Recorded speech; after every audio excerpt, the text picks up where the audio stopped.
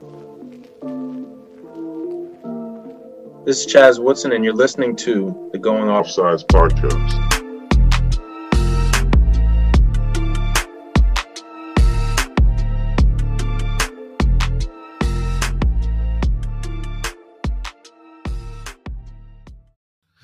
Hey everybody, welcome back. We have episode 35. We're here today with Tom Schreiber. We're pretty pumped, but before we get to that, what are your thoughts on everything that's been going on in the lacrosse world? You know, man, it's pretty exciting. I mean, it's crazy. Like, we're at that point in the year where, usually by now everybody has in a normal year, everybody knows what the schedule is. Everybody's gearing up and they're figuring out what games they're going to watch and what games they're looking forward to on a weekend. And the one thing too is that we have no idea right now. So there are, outside of Mercer and Bellarmine starting on January 30th, everything else is kind of like a big question mark. And even that can change, that can change in the blink of an eye. So it really just depends. But it's exciting. There's been some shuffling around with some coaches and with some schedules, and it's pretty interesting. So I'm excited to see, and I'm just looking forward to seeing some actual real live lacrosse here, hopefully in the next 11 days, and big shout out to my guy, Coach Whitley over at Bellarmine, old friend from our Southern Combat days. As he begins year 2, I'm hoping he crushes it. Let's just jump right into it, if that's okay with you. All right. So we've got Tom Schreiber here today. I can't tell you how lucky we are and how happy we are to have him.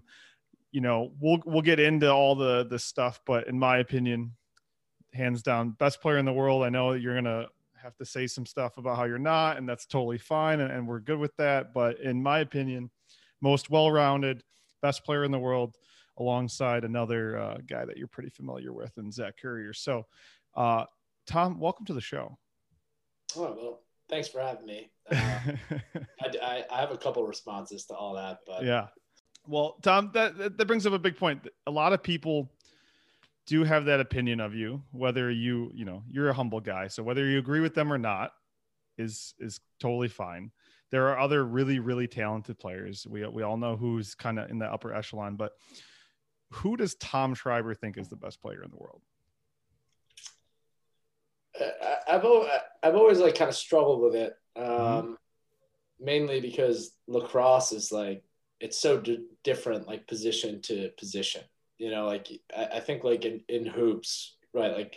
It's pretty straightforward. A point guard and a center, they have different roles, but at the end of the day, it's kind of easy to do it. And football is a good comparison. Who's a better football player, Aaron Rodgers or Aaron Donald? It's kind of tough to do that. And I think you've seen a little bit of that with Blaze, and everything that Blaze had to say the last few weeks.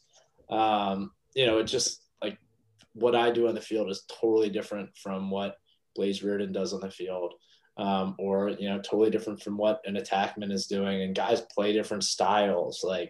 Jordan Wolf and Matt Rambo play totally different games. Lyle Thompson plays a totally different game, than Tucker Durkin. It's really tough to, kind of look at all that stuff. So for me, I'm still just a huge lacrosse fan.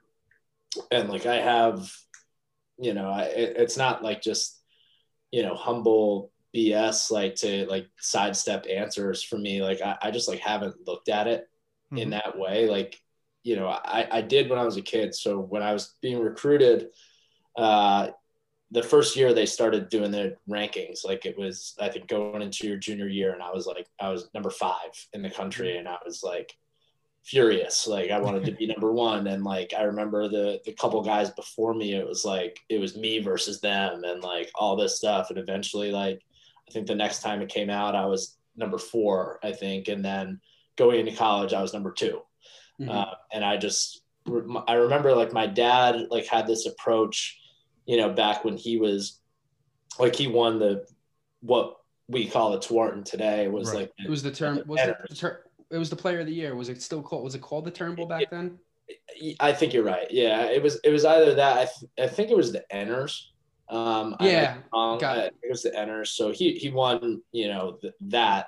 And I think the year before he told me that he put the guy who won it the year before, like, up on his wall, and like that was his motivation. So I like kind of took that same approach. And like for me, you know, it was like Nicky Galasso was the first overall player, like a Long Island guy, West Islip. And like Nicky had like an absurd amount of points over at West Islip. Played, you know, 10, 15 minutes away from each other. So I knew him, and like remember being like, like that's my motivation, like Nicky Galasso there. And then like I played with him on the Empire team, and he's like the greatest guy in the world. It's like, what, like, it's not like I never had any like animosity, but it kind of like helped me to shift like how you look at that stuff. And, you know, for me, and again, like this sounds cliche, but it's like, it doesn't matter if someone thinks like Matt Rambo is number one and I'm number two, or like Josh Byrne should be higher, or like, you know,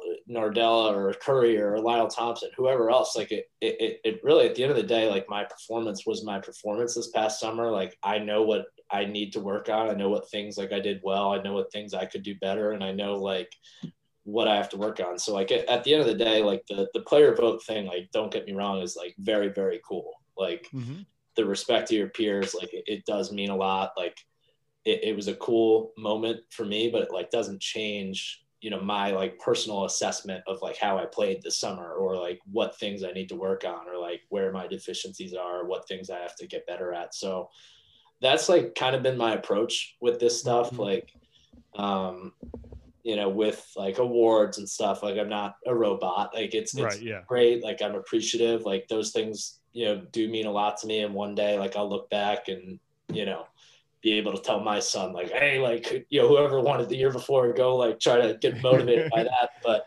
you know, for me right now, it's like, it's you versus yourself at the end of the day. Like, and you can lie to yourself all you want, but, you know, for me, I think you kind of have to take that approach, because again, it doesn't matter, right? It doesn't matter like, oh, Matt Rambo's number one, you know, now I need to work so much harder, you know, if like I wasn't number one. Like, it's not like I saw it, I'm like, no, I'm the man. Like I'm good. Don't need to work on anything. Like it's the same performance regardless. So it's definitely, you know, it's been cool, but you know, I've like kind of always taken the approach. Like I've always been like a layers guy. Like I want different layers to my game. Like I want to be able to, you know, feed, you know, dodge behind a little bit. This past year out in Utah, like they didn't slide to us. You know, no one slid to us because you know, me and Grant like are feed first types, you know, so we had to like go and earn some shots. So like, I don't want teams to be able to do that to us anymore. And I want to like play whatever role I have to play to make that difficult. So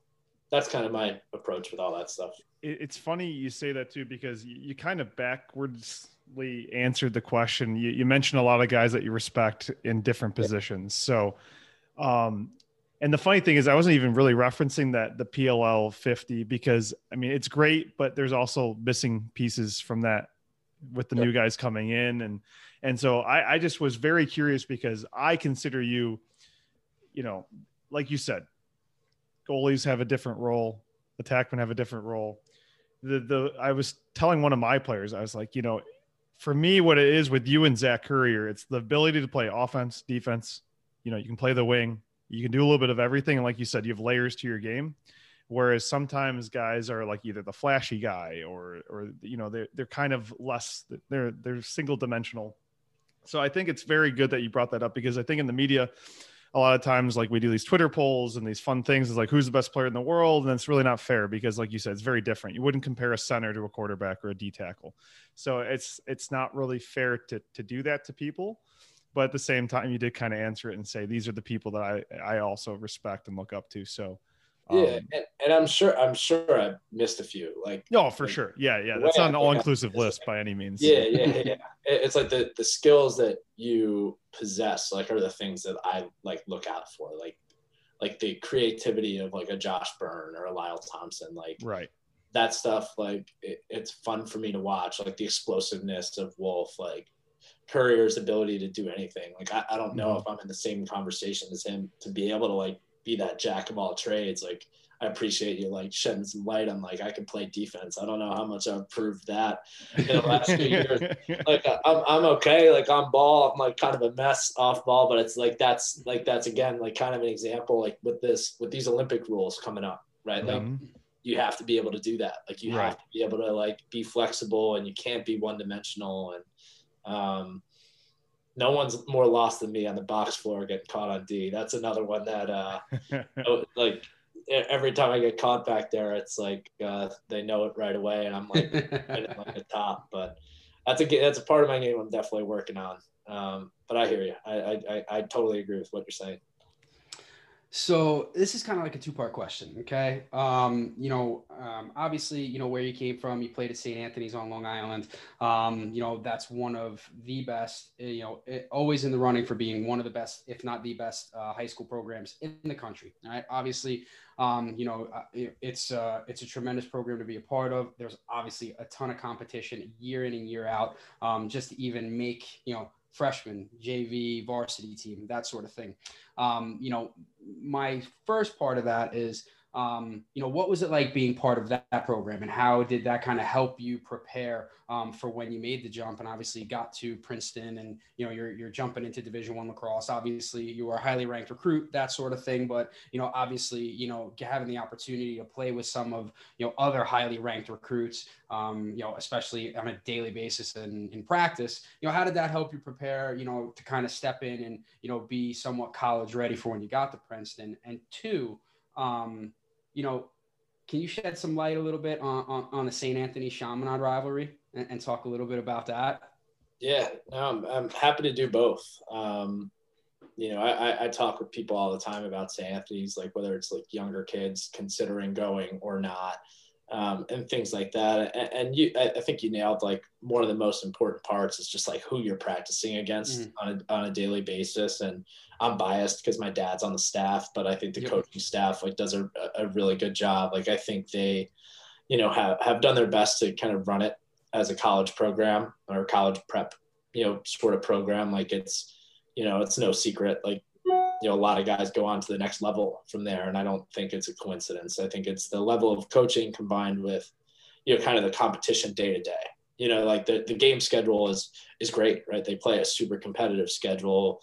You're playing, Chaminade. Like I'll touch on that in a second. Like I really respect them at the end of the day. Like they're a tremendous program too. I think it's an incredible rivalry.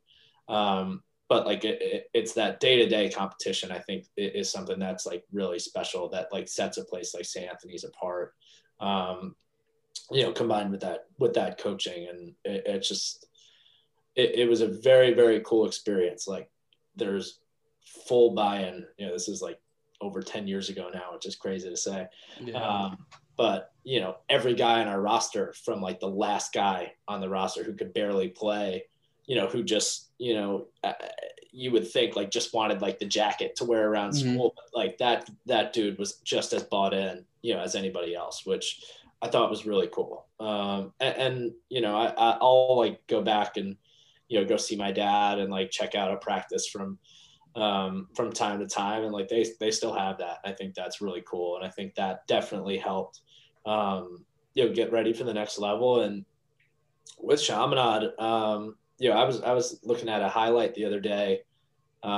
Something got posted somewhere. I don't know, but just like looking at some of the guys that played in those old rivalries, like a lot of them panned out. Like, like I've been playing against Mike Earhart since ninth grade. I've been dealing with that matchup forever. Like I'm ready to kind of move on from it. Like, cause Mike is like, you could shake him out of his shoes. He takes one step, he's still on you. Like he's so rangy and all over you. But like, Matt Kavanaugh, like plenty of these guys that like didn't even go, that aren't like in the PLL now that are studs, like Fowler, like guys I played with at Princeton. Like they're I can't say enough about that rivalry. I'm thrilled that we got the better of them, while I was there. But, like those sorts of games, like I remember when I was a sophomore, We played against Chaminade and we actually lost this one. So we lost the championship my sophomore year. We won junior and senior year. But this sophomore year game, it was like right before Club Lacrosse had taken over recruiting. So, at that game, I remember, like it was yesterday, like every like college head coach you could think of was like all sitting right next to each other and up in the stands, and the place was packed. It was under the lights. Like I grew up right over there. I've been watching games at Hofstra, MLL, college games, whatever it is, like forever. Football, lacrosse, like it was just like this place. I was like this little roly-poly, like in the stands, watching all these games. And then sure enough, we were playing in that, and like that game, it's on par with any game I've played in, NLL, PLL, college. Like it was awesome. And like, unfortunately we lost, but in terms of the atmosphere, it was really, really cool. And I think games like that, like being a part of stuff like that in high school, really helps you just be ready mentally for the next level in college. Awesome. And that's a perfect transition. So one question I had written down and sent to you was, it's kind of one leads into the other, right? Why Princeton? And then what's your relationship like with Chris Bates, going back to Princeton and now playing for him with the Archers? So, it seems like, top 5 player in your class, obviously go to a great program. You're very prepared. You obviously had the academics. So why Princeton over literally any of the other Ivy League schools or Hopkins or, any of those top tier academic schools?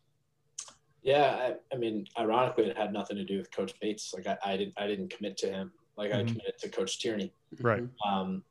And it was, like you had mentioned, like I was lucky. Like it's really just a result of like my dad, being like this lacrosse like wizard, like living in my house and like taking me under his wing. So I had a lot of good options.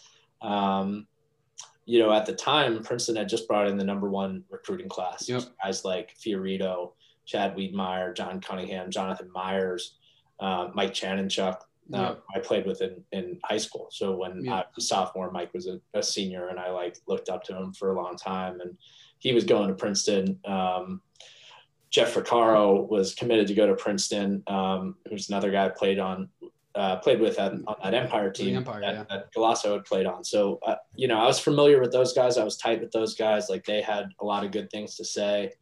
I always knew I wanted to, kind of do the best academically that I could. So, I mean, I think you could put Princeton on par with anywhere. And, the driving force for me really was like, I wanted to win, I wanted to win a national championship. And like the sad part, sad to me at least of my college career is I didn't sniff it. But that was the driving force. Like I had, guys I knew, had Channy and Ficcaro there, knew some other guys who were like being recruited, and it gave me the academic experience I was looking for.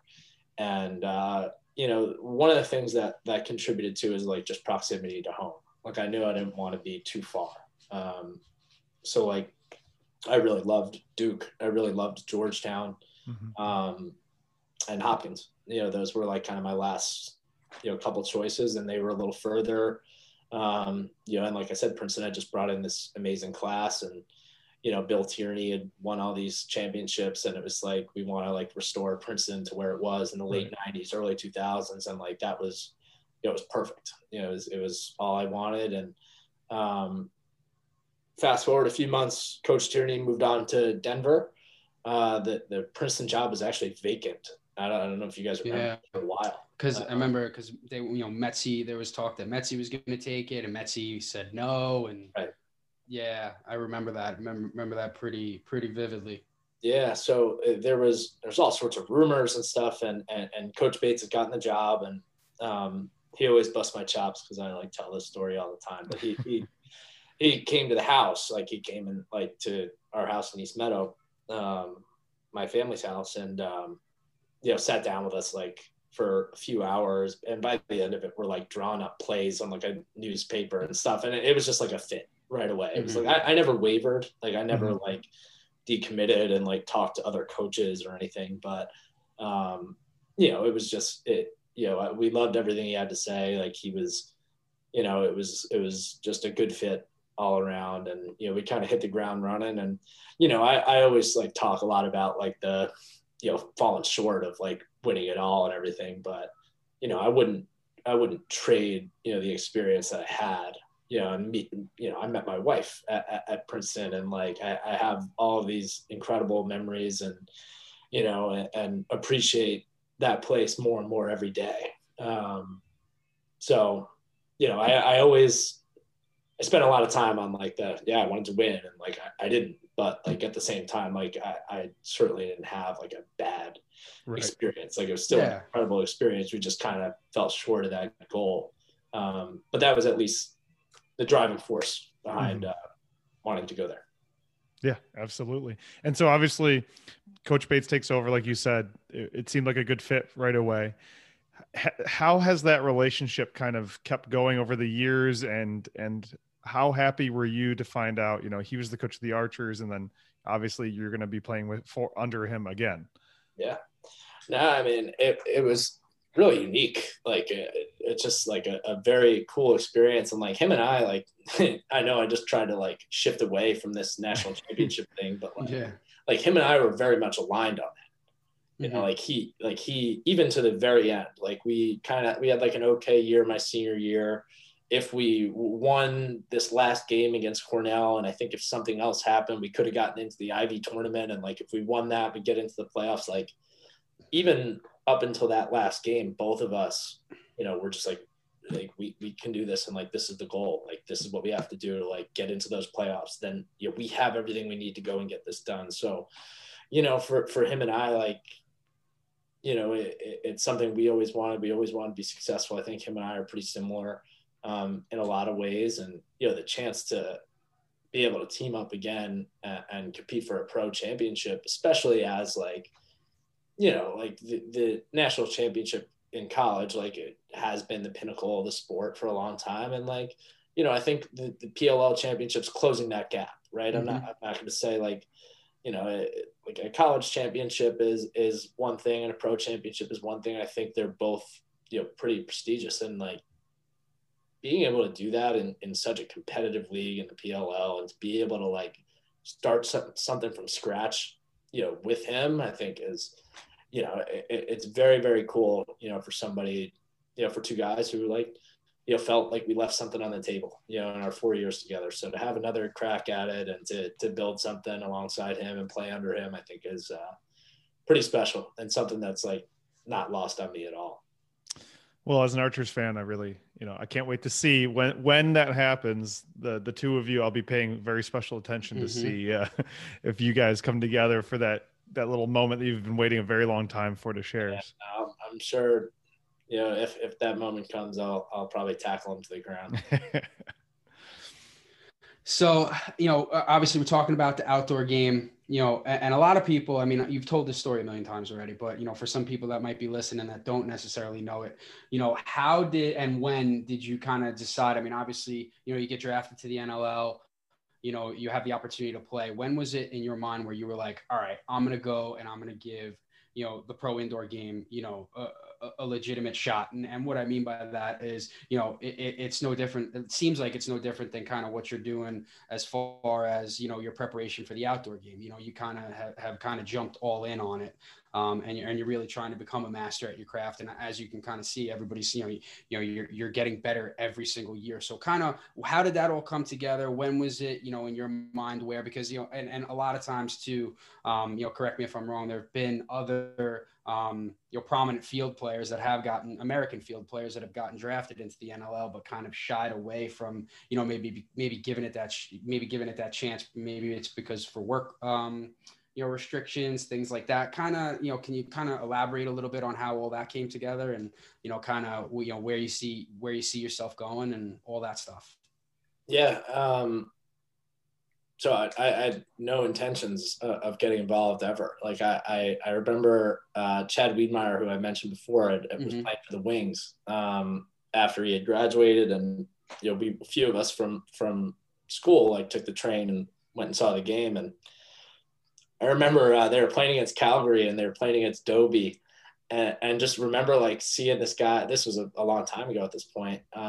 Just like seeing the way this guy was playing the game and seeing like poor Chad, like not having any idea what he was doing out there. And I was just like, this is amazing. Like this game was so much fun, but like, I will never like be able to play in this league, and kind of just made peace with that. And, you know, I wasn't drafted or anything. I think it was, you know, after my second or third year of MLL, like just got a call, you know, to like kind of come up and try out. And like, it was like this weird scenario in Toronto where, Colin Doyle and Josh Sanderson have both retired, right? So like these two like legendary guys, you know, even I knew them, right? Like as someone like wasn't following box lacrosse at all, I was like, oh wow, like that's crazy. And then Rob Hellier, who like I still play with now in Toronto, like had torn his ACL.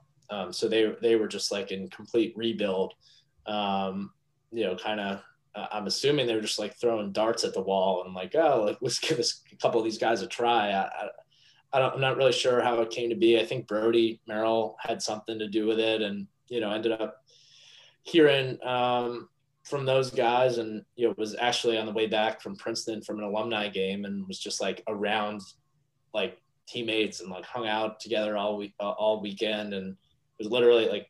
I remember I thought Mikey McDonald was calling me, like prank calling, because you know he's from Canada. Yep. And, like it was a Canadian number, and like I don't know if you had Canadian teammates like in college, like they always have different phones and like every week. So like, it was Canadians and Australians, man. They had a different phone every single week, and it was they had to buy minutes and all crazy sorts of stuff. Man. Yeah, I have 4 different numbers from Mikey McDonald on my phone, so I figured. And it turned out it was Jamie Dowick, who's the owner and the GM of the Rock, and ended up like I called him back, and you know it came out of nowhere. Like I was like, you know, I don't know, like I'll give you a call. Like thanks for thinking of me, but like I don't know how to play this game. I don't know anything, and you know was kind of thinking about it, like driving back on the turnpike and going over the bridge and back to the island, and just like. You know, it was really fun to be around my teammates again at Princeton. And like, I'm really enjoying MLL and, but the season's over, you know, and now I don't, you know, my whole life, like I was in season playing lacrosse with teammates like all year round. And then it was like, okay, you know, August just hit, you know, we got eliminated from the playoffs, we lost to the Rattlers. I don't play again until June. I'm like, it would be pretty cool to be able to play lacrosse all the time. So, you know, thought about it from that end, to talk to some people that I knew. And like pretty much like the resounding answer was like, if you're going to do it, like you have to go all in, like, especially if you're going to go play in Toronto, like you're going to have to fly up there. You're going to have to do a bunch of this stuff. And, you know, thought about it a bit more and talked to some more people and, you know, decided to give it a shot. And, you know, the story that's like not told as much, you know, like for me, it's like, I walked into this like perfect scenario for somebody like me to be successful. You know, like I said, they had just had 2 guys retire, 2 legendary guys. Their best right-handed player was also out. Like they needed somebody who could like dodge, which like isn't even like a box term. I don't think I still use it. Like, but you know, they needed someone like me, like it. As an American player, right? Like you don't understand the picks, right? Like and most teams have a guy who can be pretty ball dominant. So like I walked into this scenario where I'm part of like this amazing organization with a great defense that needs just a guy with the ball in his stick. Which like, you know, if Robbie wasn't hurt, if they didn't retire these 2 legendary guys, like, do I ever get a shot? I don't know. So it's not to say that like, you know, if I got picked up by some other team, like, you know, I probably wouldn't have broken into the league. I don't know, but like my path to get there, like couldn't have aligned more perfectly. And I had a perfect Startle and Busick doing it with me at the same time. So they sent me a ton of film. I devoured it. I was like, I understand this stuff, but I don't know how in the world I'm going to do it.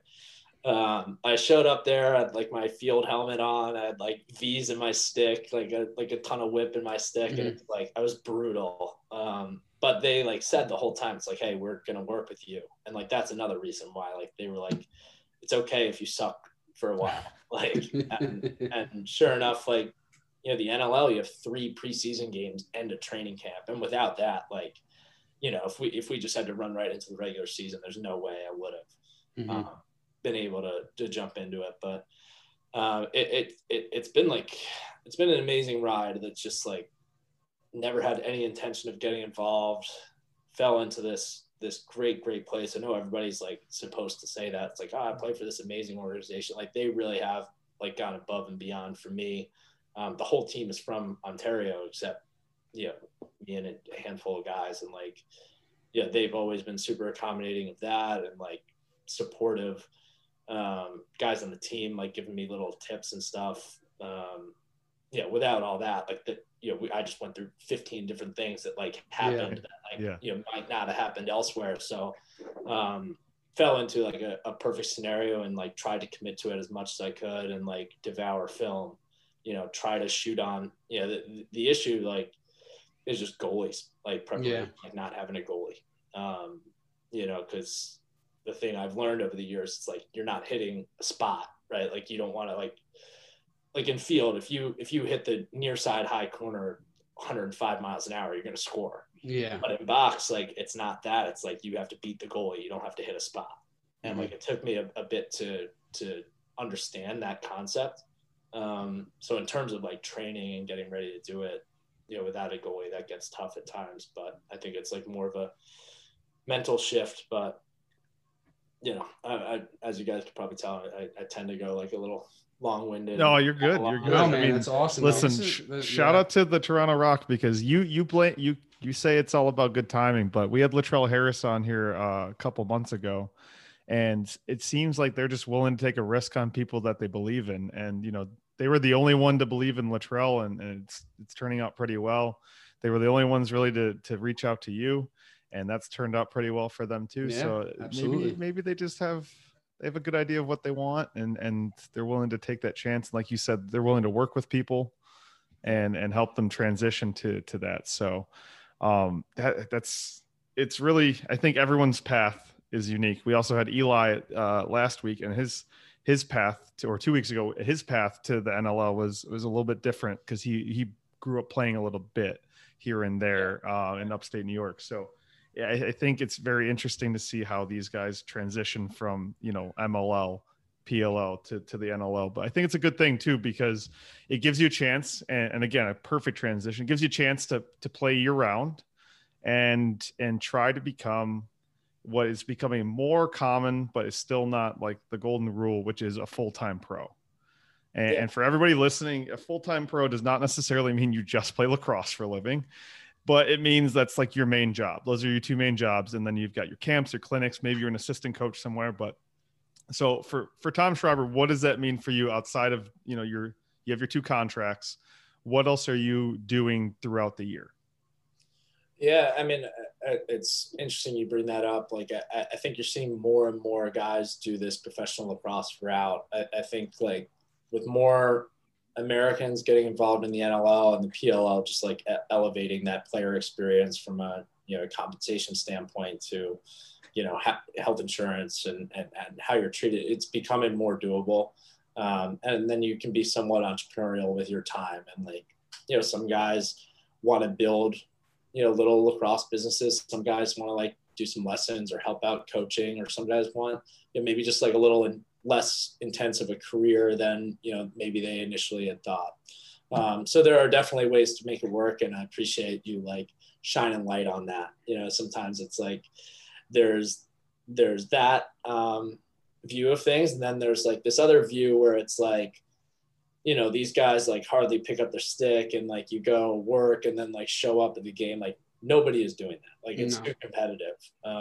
You know, like maybe, you know, 15, 20 years ago, maybe, but like, it's too competitive now. Like, especially in the PLL, it's just like, there are so many guys who are able to pull it all together and like compete at such a high level and devote like so much time and their resources toward training that like, you really can't get away with it. Some guys like, you know, they're like 5 a.m. guys, go to work, get home, get the stick in their hands. I have a ton of respect for those dudes, but it's getting harder and harder to do that. Yeah. But to answer your original question, like I made a pretty conscious decision, after school that I wanted to pursue professional lacrosse. And like the way I define that is like, I want it to be my priority. Mm-hmm. I never want to have to worry about, do I have enough time this week for my workouts to get the stick in my hand enough? Doing what I need to do to be ready for my games. And that's evolved, since I was, 22 to 28. And before I started playing in the NLL to now playing in both to, the championship series versus a regular tournament. So that's, has to be somewhat flexible. And then, I love skill development. So I do a fair amount of that. I try to keep that stuff like relatively strong. I kind of take the small, I should say. I kind of take the approach that like, I want to have like a relatively, like 50, 60 guys on Long Island that I could just really, really work with and like make a difference in versus like, just trying to do a million big clinics. Mm-hmm. It's what my dad did for me. Like he did that, when I was coming up, he worked, with these small groups and would just bring me along, and I just saw like how much you could get out of it. So I do a fair amount of that stuff. And, I'm also mainly because of going to school at Princeton, like it kind of, opened like a new curiosity for me, like outside of lacrosse, like in the business world. So, have, a couple little side projects, but like my main, off-field job is with the PLL. And, it was really just like a picture perfect opportunity for me a few years ago where, you have like this, and I'm sure it's not unique to me. I'm sure a lot of guys fight it. Like, yeah, like you chose to go pro lacrosse, but like, there's a little anxiety there around like, well, it's going to end at some point, right? You can't play for too long, and you don't want to put this degree to waste, and like you want to make sure you're building something alongside this while still being able to focus on playing, which is like a tough puzzle to kind of solve.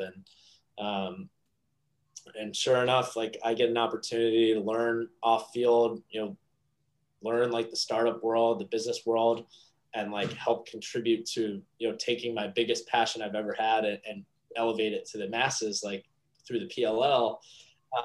It really, I couldn't have written out a better opportunity. So, when that, was sort of on the table with Mike and Paul early on, it was something that I kind of jumped in with 2 feet. And, I think that's, it's a unique position where, it's kind of evolved over the years. When we're building this thing up, I was spending all day on the PLL and like getting my workouts in, like, I would always get them in, but like it wasn't, it was busy, right. and we've kind of been able to like dial in like how much, I can devote to this on a weekly basis. And like for those guys to be able to, work with me on that and still allow me to contribute in some way. And, it means the world to me. And like for me to be able to get experience on the business side, build something that like I'm super, super passionate about, and still be able to prioritize playing lacrosse. I'm very, very lucky, and it's not lost on me, for a second. So that's generally it, and like, in the endorsement world a little bit, I've been with New Balance and Warrior since, I was a rookie, and a couple other little things here and there, but that's generally the rundown. It's not a boring life by any stretch. It's exciting. It's busy. Like I haven't always handled it perfectly, right? Like my time is like, I'm responsible for it, right? Like there's very little structure to this life. I heard Jules talking about this, Jules Henenberg talking about like managing, your time when you're not, required to be at something. I forget where it was, but he put it really well. And it's just hard. It's not as easy as you think. Like that freedom is amazing. But at the same time, like you have to create all your own structure, and it's on you, and there's no one's going to do anything for you if you don't do it. So I think I like that challenge, and I enjoy, being exposed to a lot of different things, like a little bit of coaching, a little playing, and a little, business as well. And so one of the things that you have been working on, and correct me if I'm wrong here, I think, is this a project you did with JJ Bear and a bunch of other legends, your Players Academy course? Yeah. No, that was cool too. So I think Jay had originally approached me right before the world shut down last year, around a year ago. And I had seen like Rob Pennell's ads and stuff to kind of create like a pretty in-depth like philosophy of like how you approach lacrosse, like what things like you work on. And the great thing with Jay is like he's a legendary player, understands the game, and he's a really talented I guess what you'd call a director. I'm probably butchering like what his actual title would be. But, yeah, it's like a filmmaker, cinematographer, or something like that. Yeah, but like really artist. He's an artist. An artist, yeah. No, and I do want to give him like all the credit in the world. Like I think he's incredible at what he does, but also just the willingness and the trust to like go beyond like. He sat me down for 2 hours. We sat on a Zoom and like kind of just talk shops. Like, well, what do you think about this? Like, I watched this and that clip. Like, what are you thinking here? Like, why this release? And like, I kind of have like like non-traditional way of playing. Like, I'm not like a overhand or die guy. And like, I'm able to, and he just allowed me to like kind of articulate why, in depth. I think there's a lot of stuff out there. And this stuff is useful. It's not a knock, like drills on YouTube. Like I'll look at that sometimes. Like I'm like, oh, okay, like that's a cool little drill of doing this, and that. But the cool thing with the Players Academy, it's like Jay allowed me to like really talk through stuff and produce it at such a high level where it's still like interesting. And what I like about that, it's like I said before, I want to keep my kind of small like flock of trainees on Long Island, but like it's it's not lost on me that like I think we all have somewhat of a responsibility to help grow lacrosse. And I think Jay put together like this entire curriculum and at a pretty reasonable price, I think, as well. I think like there's a lot out there where you could spend a ton of money, but I think you're getting a pretty nice bang for your buck with what Jay has kind of put together there. I'm a believer in it. And I think like I said before, I'm just like a technique and skill set guy. So like being able to hear, I watched Rob's course and like I'm able to like hear how he thinks about stuff and take what he does and his ideas and put my own spin on them or do exactly what he said. So I'm like kind of a nerd when it comes to that stuff, but it was really fun making that and getting to know Jay a little bit more, right? Like I said, was like a little kid at at the Lizards this game. Iconic He's figure. running around, like, trying to get his gloves after the game. And, now we're like hanging out all day, filming stuff and talking lacrosse. It was really cool. It was just a really cool experience overall. Online training, all those platforms. Like I think everybody, different things work for different people, right? Like it's.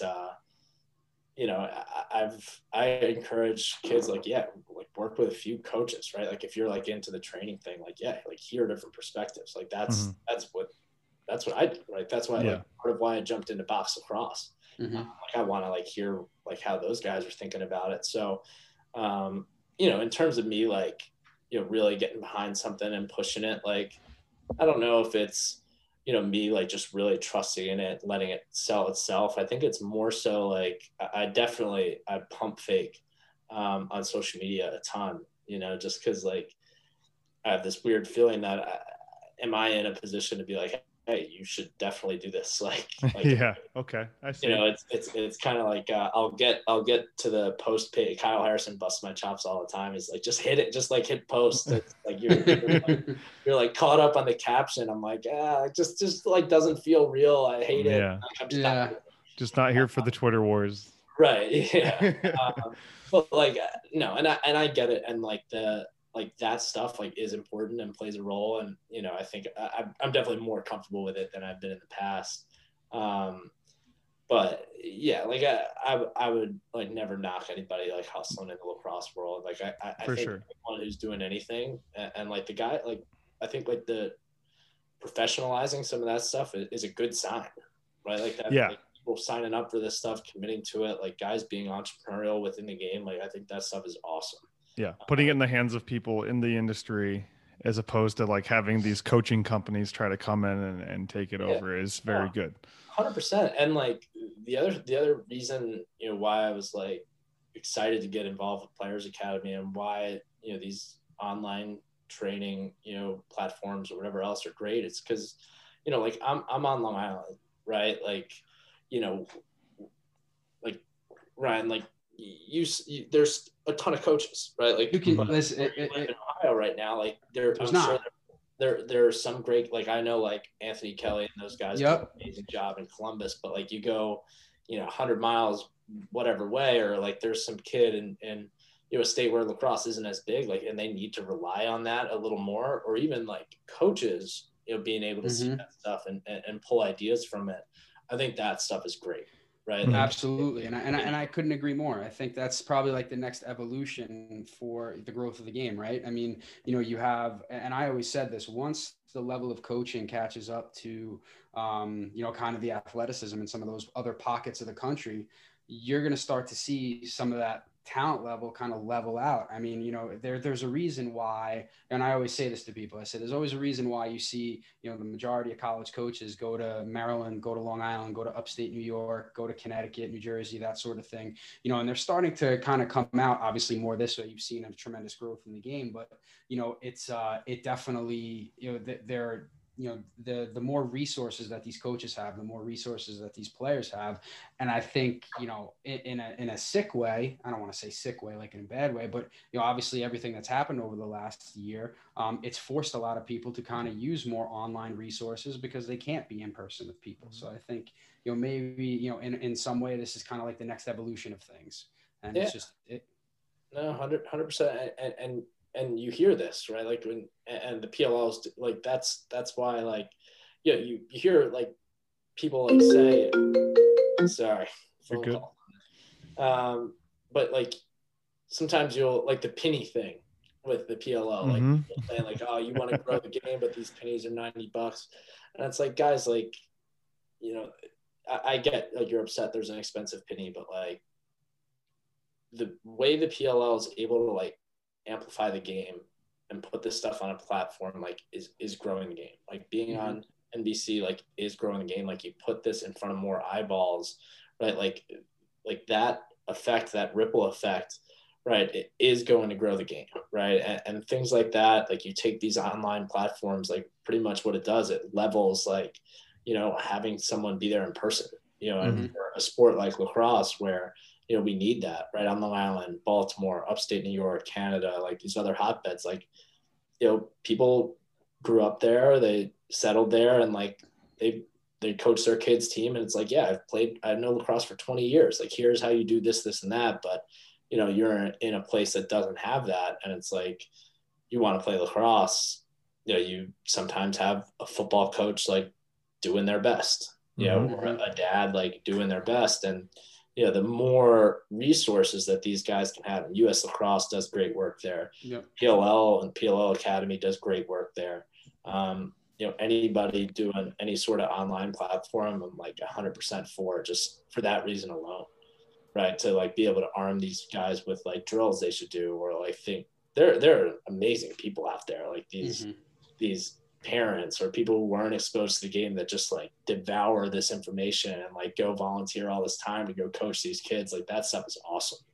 And I think it's the result of stuff like Players Academy, stuff like what the PLL is doing, what US Lacrosse is doing, what everybody else is doing, like getting the game out there. I think it's great. So we're gonna make it a little bit lighter now, and so Ryan is kind of my Sherpa, if you will, to Long Island culture. I grew up in Michigan. I don't know anything about Long Island until I met Ryan, and so if you don't know, Tom, Ryan is from Copeg, or that's where you went to school, and went to Adelphi, went to Manhattanville, coached at Shoreham Wading River. So like he's as Long Island as I know, and I'm gonna ask one question, and then I'm gonna just back away. and kind of let you guys talk about this. But what is the best place on Long Island for food? Like, what's the spot? What's the spot? I know I've heard you argue this with so many people, but I want to. I want Tom's opinion. Okay. Like, what's his spot? And second question is, how far away? Like, geography to me, I just hear these counties, Suffolk, whatever. How far away did you guys grow up from each other? So right now I'm in Amityville. So I live. Ooh, okay. I'm probably 5-10 minutes from where yeah, you're 5. Maybe it depends. South of Montauk. No, north of Montauk. Okay. Yeah, so I'm just south of Southern State on 110. Okay. Okay. Yeah. I mean, listen, you're right there. I don't know. I mean, I guess not south enough for you. But. Well, no. Well, listen, man. So you're right there. So on Route 110, depending on where you're at, I mean, that's Copiague School District, man. It's close. Yeah. It's close. You're right on the border. But yeah, so I mean, I spent a lot of time in there. Yeah. I'm from East Meadow originally. So I spent some time in there. I spent some time in East Meadow. Who didn't, right? If you're from Long Island, you spent a lot of time on Hempstead Turnpike at some point in your life. 100%. That's like Coach Sanowski and Coach Tierney and Coach Amplo for the U.S. team, like all have Hofstra roots and like always reference these Turnpike guys. Turnpike guys, man. My brother was a Turnpike I like get church for being an Ivy guy. I'm like, I grew up on the Turnpike. But best place to eat. I mean, it's a pretty impossible question. You can't. But there's a couple of good spots. If you're on 110, that Amity Ale's place is pretty good. Yep. Vittorio's, if you like a little Italian. So all right, so let's rephrase the question to be more fair then. What's his favorite spot? So so I show up, I come visit you, Ryan. Where's the spot you're gonna take me to impress me? Like what I take you to that little German deli in Ann Arbor when you come up here. Where do you take me? I mean, if I'm taking you for an egg sandwich, I'm taking you to Brownstone's right in Amityville on Montauk Highway. That's one of the best breakfast spots in town. And then I'll take you across the street. You get a skin fade over at Sal the Barber. I think everybody's barber's name is Sal. I would go deli in the morning. I would go deli. So I grew up. My parents ran a deli together. Okay.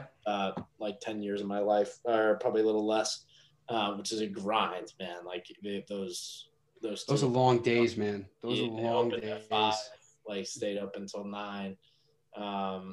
But yeah, I like pretty much like grew up. Like I wasn't old enough to like start working there, but I was definitely old enough to like sneak an egg sandwich and have a grape soda just about every day, and just be around and pester everybody. So I would go deli in the morning.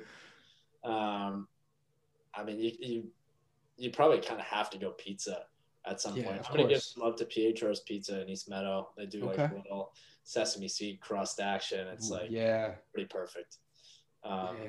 That's probably I'm getting hungry because I mean, everyone we talk to has a different answer, which is why it's great. I mean, we have you, we have Ryan always. I think we've got Jerry Byrne and Spallina coming up in the next couple episodes. So it's going to be a very interesting. We're going to turn that into an article of all the hot spots to eat on Long Island.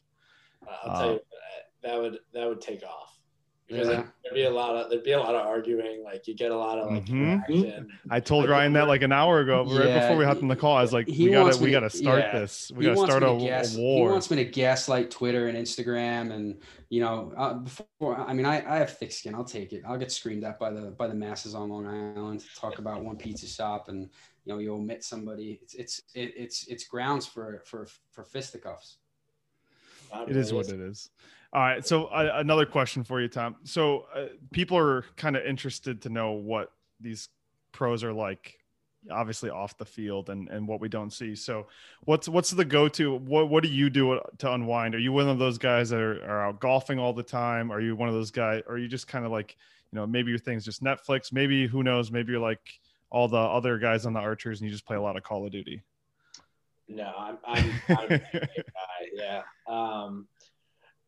I've like gained like a real appreciation the last really few years, like for the outdoors. Mm-hmm. Yeah.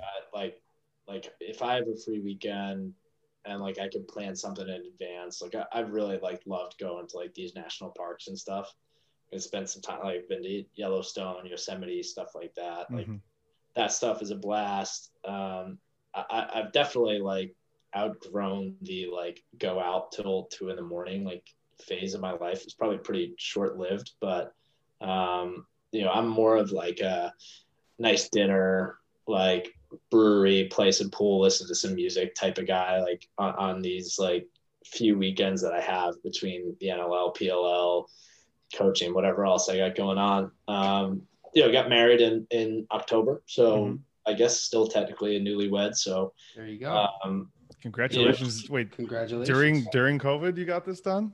Yeah, we congratulations. Yeah. No, we're thankful for all that. So we've been like long distance for, you know, 7 of the 8 years we've been together. So, you know, this was in some ways like a little bit of a blessing in disguise, this COVID situation, and, you know, trying to cherish our time where I'm not hopping on an airplane every 4 days between the NLL and PLL. So, yeah, since the wedding until January 1st, we were eating good. You know, a lot of dates. We were over at Vittorio's a couple times. You know, that place is good, man. Yeah, no, I definitely indulged a little bit. Yeah. So we've been scaling it back so far.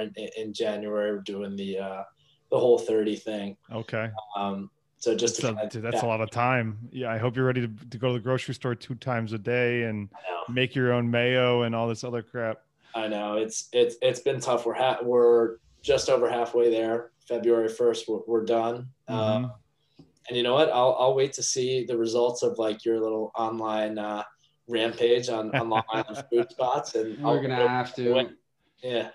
That's a great video series too. I just got to get out to Long Island. I mean, everything's kind of crazy right now. Yeah. Well, listen, man, I'll have my mom, my parents, they'll ship some stuff out to us. They'll ship out. Well, it's like when we were in, so I was Ryan's GA and he's like, man, I can't get Boar's Head anywhere.